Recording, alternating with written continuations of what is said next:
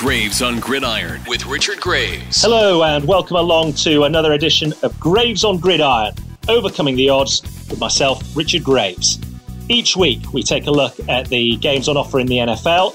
I shall select 3 of them and focus particularly on the lines set by the odds makers. In some instances, I'll explain why I think that line should be a little bit higher. In others, a little bit lower. And we've done quite well through the first 4 weeks, hitting on 9 of 12. However, I cannot lie, week 5 was a tough one. The New Orleans Saints and Washington football team did their thing, covering the total number of points in their game. But really, the New York Giants were scuppered by a rash of injuries in Dallas. And then what about the Cleveland Browns? They created a little bit of unwanted history. No team prior to week 5 has ever scored 40 points or more in an NFL game, committed no turnovers, and not gone on to win that game.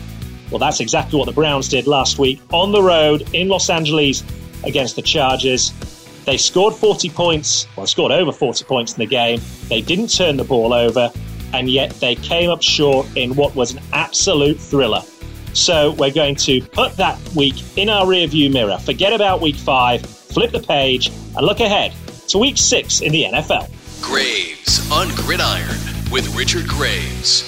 Well, where else can we start in week 6 but with the team that's been all the talk in the NFL, largely for things that have gone on off the field? That is the Las Vegas Raiders, who have lost their head coach, Jon Gruden, after he tendered his resignation on Monday night following the release of emails over the past decade. It should be pointed out that none of the emails were sent whilst he was head coach of the Raiders. But ultimately, with all the talk, all the discussion, all the headlines, it came to a head Monday evening. He tendered his resignation and left his role as the head coach of the Las Vegas Raiders. And really, it explains, or goes some of the way to explaining perhaps their poor showing last Sunday in defeat at home to the Chicago Bears. Prior to that, of course, they'd lost on the road in a primetime game to the Chargers, and having started out the season on fire with a 3-0 record and people potentially talking about the Raiders as Super Bowl contenders, they've now slipped to 3-2, and they face a daunting task ahead of them this weekend. They have to go up to divisional rivals, the Denver Broncos, to play at altitude against one of the NFL's better defensive units. You look at what's happened with the Raiders over the last 2 weeks. Clearly, there's been distractions outside of actually playing on the field. That's come to light.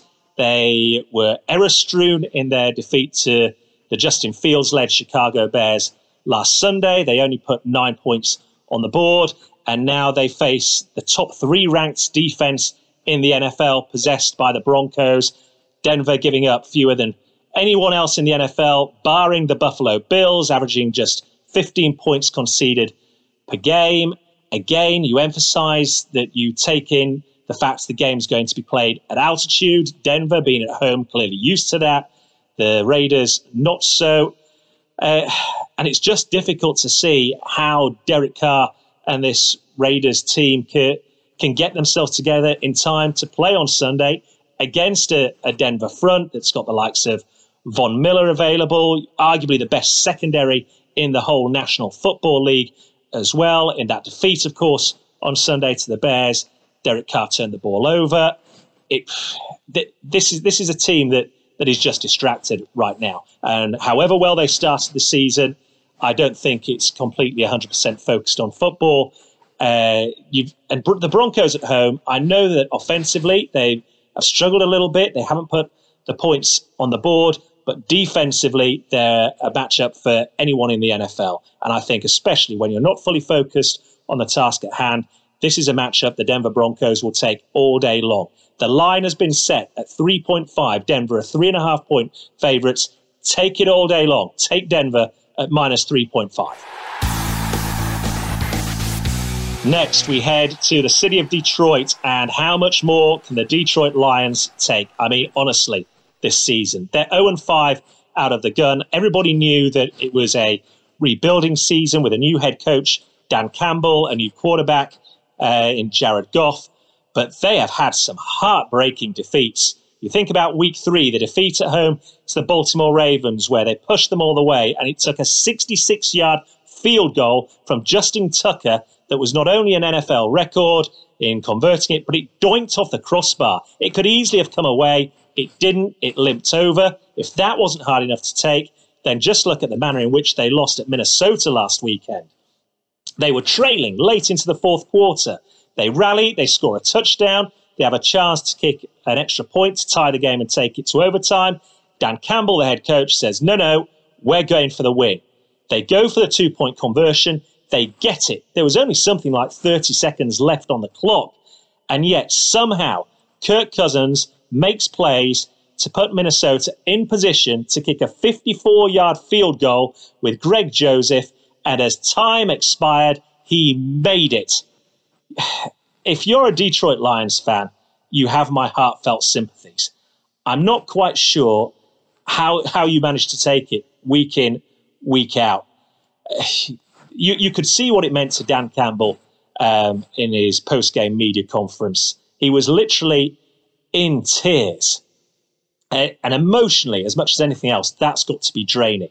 Now, you factor in other circumstances. Starting center Frank Ragnow has undergone season-ending surgery on a toe injury this week, so he's gone for the season. Taylor Decker, their starting left tackle, hasn't played a single snap so far this season. In addition, Jeff Okudah, arguably their best cornerback, the number 3 overall pick from the 2020 draft, he's been lost to the season as well. And there's several other players who would be starting in this team that have struggled to actually get playing time on the field due to injuries. If you're the Detroit Lions, you need your best players on the field. We've already said it's a rebuilding season.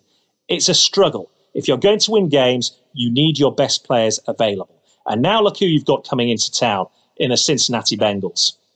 You know, they've been where the Detroit Lions are, and they seem to be coming out the other end of it. You've got to love what's going on up there in Cincinnati, and particularly the connection between quarterback Joe Burrow and rookie wide receiver Jamar Chase, who's constantly putting up big numbers week in, week out, and finding his way to the end zone. And just the sheer fact that there was so much disappointment in defeat to the Green Bay Packers last weekend shows you how expectations have changed in Cincinnati and how far this team has come. And let's be honest, they had the opportunities to win the game.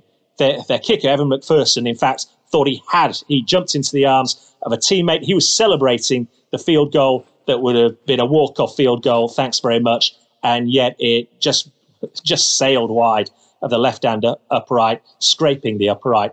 It was a heartbreaker in itself. But look, the Cincinnati Bengals are just the better team here. Their passing game is complemented with a running game led by running back Joe Mixon. I know he's got an ankle injury, and if he can't go, it looks like rookie 6th-round pick Chris Evans will step into the breach and fill the void. But look, I know Dan Campbell's got his Lions team to play hard for 60 minutes every game, but the Bengals are just a better team in this. And factor in the emotional turmoil that it takes out of you losing 2 games like the Lions have. The line is set as the Bengals being 3-point favorites. The Bengals at -3. Take the Cincinnati Bengals in this one at -3. Subscribe to Graves on Gridiron wherever you listen to podcasts. Graves on Gridiron. Finally, let's look at the Dallas Cowboys. They made fools of me on this show last week, easily covering the spread. They go up to New England. They play in Foxborough to take on the Patriots. The odds makers have set the line at -3.5. I cannot remember the last time the Dallas Cowboys, either in Texas or up at Foxborough, went into a game against the Patriots as favourites. But they are so this weekend, and deservedly so. You look at what they're doing defensively, first of all, which is where they've improved most this season. I think if you look over the stats of last season, they're averaging maybe 36 points a game being conceded. That has come plummeting down. It's around 23 points a game this season now. That's a 13-point turnaround in itself, and it's led by second-year cornerback Trayvon Diggs, who got another interception last weekend in the win over the New York Giants. That's 6th for the season, and we're fast getting to a point when I think coordinators are going to game plan not to throw at Trayvon Diggs. He has been that impressive so far. And then you look on the offensive side of the ball.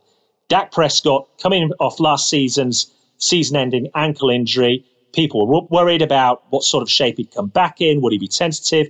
He has been playing lights out this season. He's got an array of weapons to look at as well, easy for me to say, with CeeDee Lamb on one side, you've got Amari Cooper on the other. Cedric Wilson has stepped into the breach as slot receiver, nicely filling in for the injured Michael Gallup. You've got the tight end Schultz as well, who is fast becoming one of Dak Prescott's favourite targets. And we haven't even spoken about the running game. Remember, after week 1 in Dallas, when they threw the ball everywhere in a narrow defeat to the Tampa Bay Buccaneers, one of the big complaints coming out of the Dallas media was that they hadn't even tried to run the ball against the Buccaneers. Well, since then, look out, because Ezekiel Elliott is looking like the Ezekiel Elliott of 2016. He looks to be back at his very best, and he's complemented well by the change of pace in running back Tony Pollard. Between them, they're averaging around 5 yards a carry. In itself, that's a tremendous foundation. So it's a case of pick your poison. Do you try and stop Zeke and Tony Pollard, or do you try and double up on the receivers and cut down on the pass?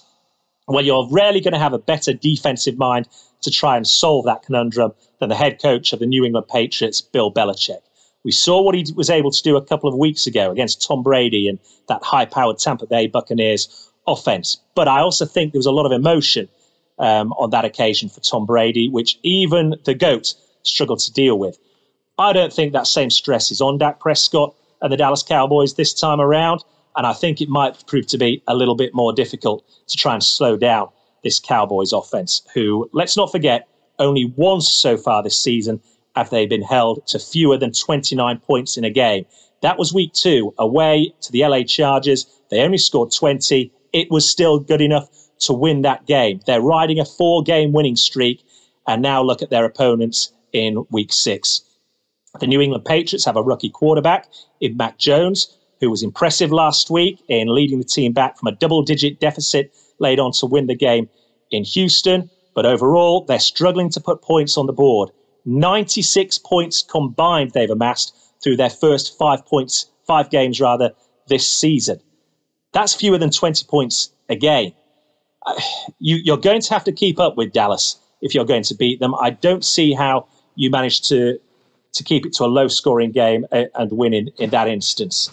And it's a problem that Bill Belichick and the Patriots are going to have to try and resolve somehow. You look at what the Patriots have been able to do overall.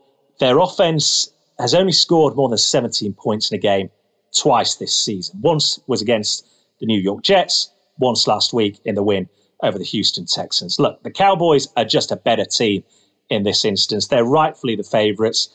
3.5 points seems short to me. I think the Cowboys win by more than that. They win handily. So I'm taking the Cowboys at minus 3.5. So just to recap then on the 3 games that we've selected this week. First of all, we start up in Denver. The Las Vegas Raiders are in town to play the Denver Broncos. Take the Broncos at minus 3.5. Then in our second game, the Cincinnati Bengals are the visitors to Detroit. Emotionally, the Detroit Lions must be nearly done at this point. The Bengals at minus 3, take them in that game. And then the last of our 3 games this week, take the Dallas Cowboys on the road at the New England Patriots at minus 3.5. This will be in written form on my website, www.rdgmedia.uk. You can hit me up on Twitter as well, at Richard Graves 1. Remember, it is supposed to be a bit of fun.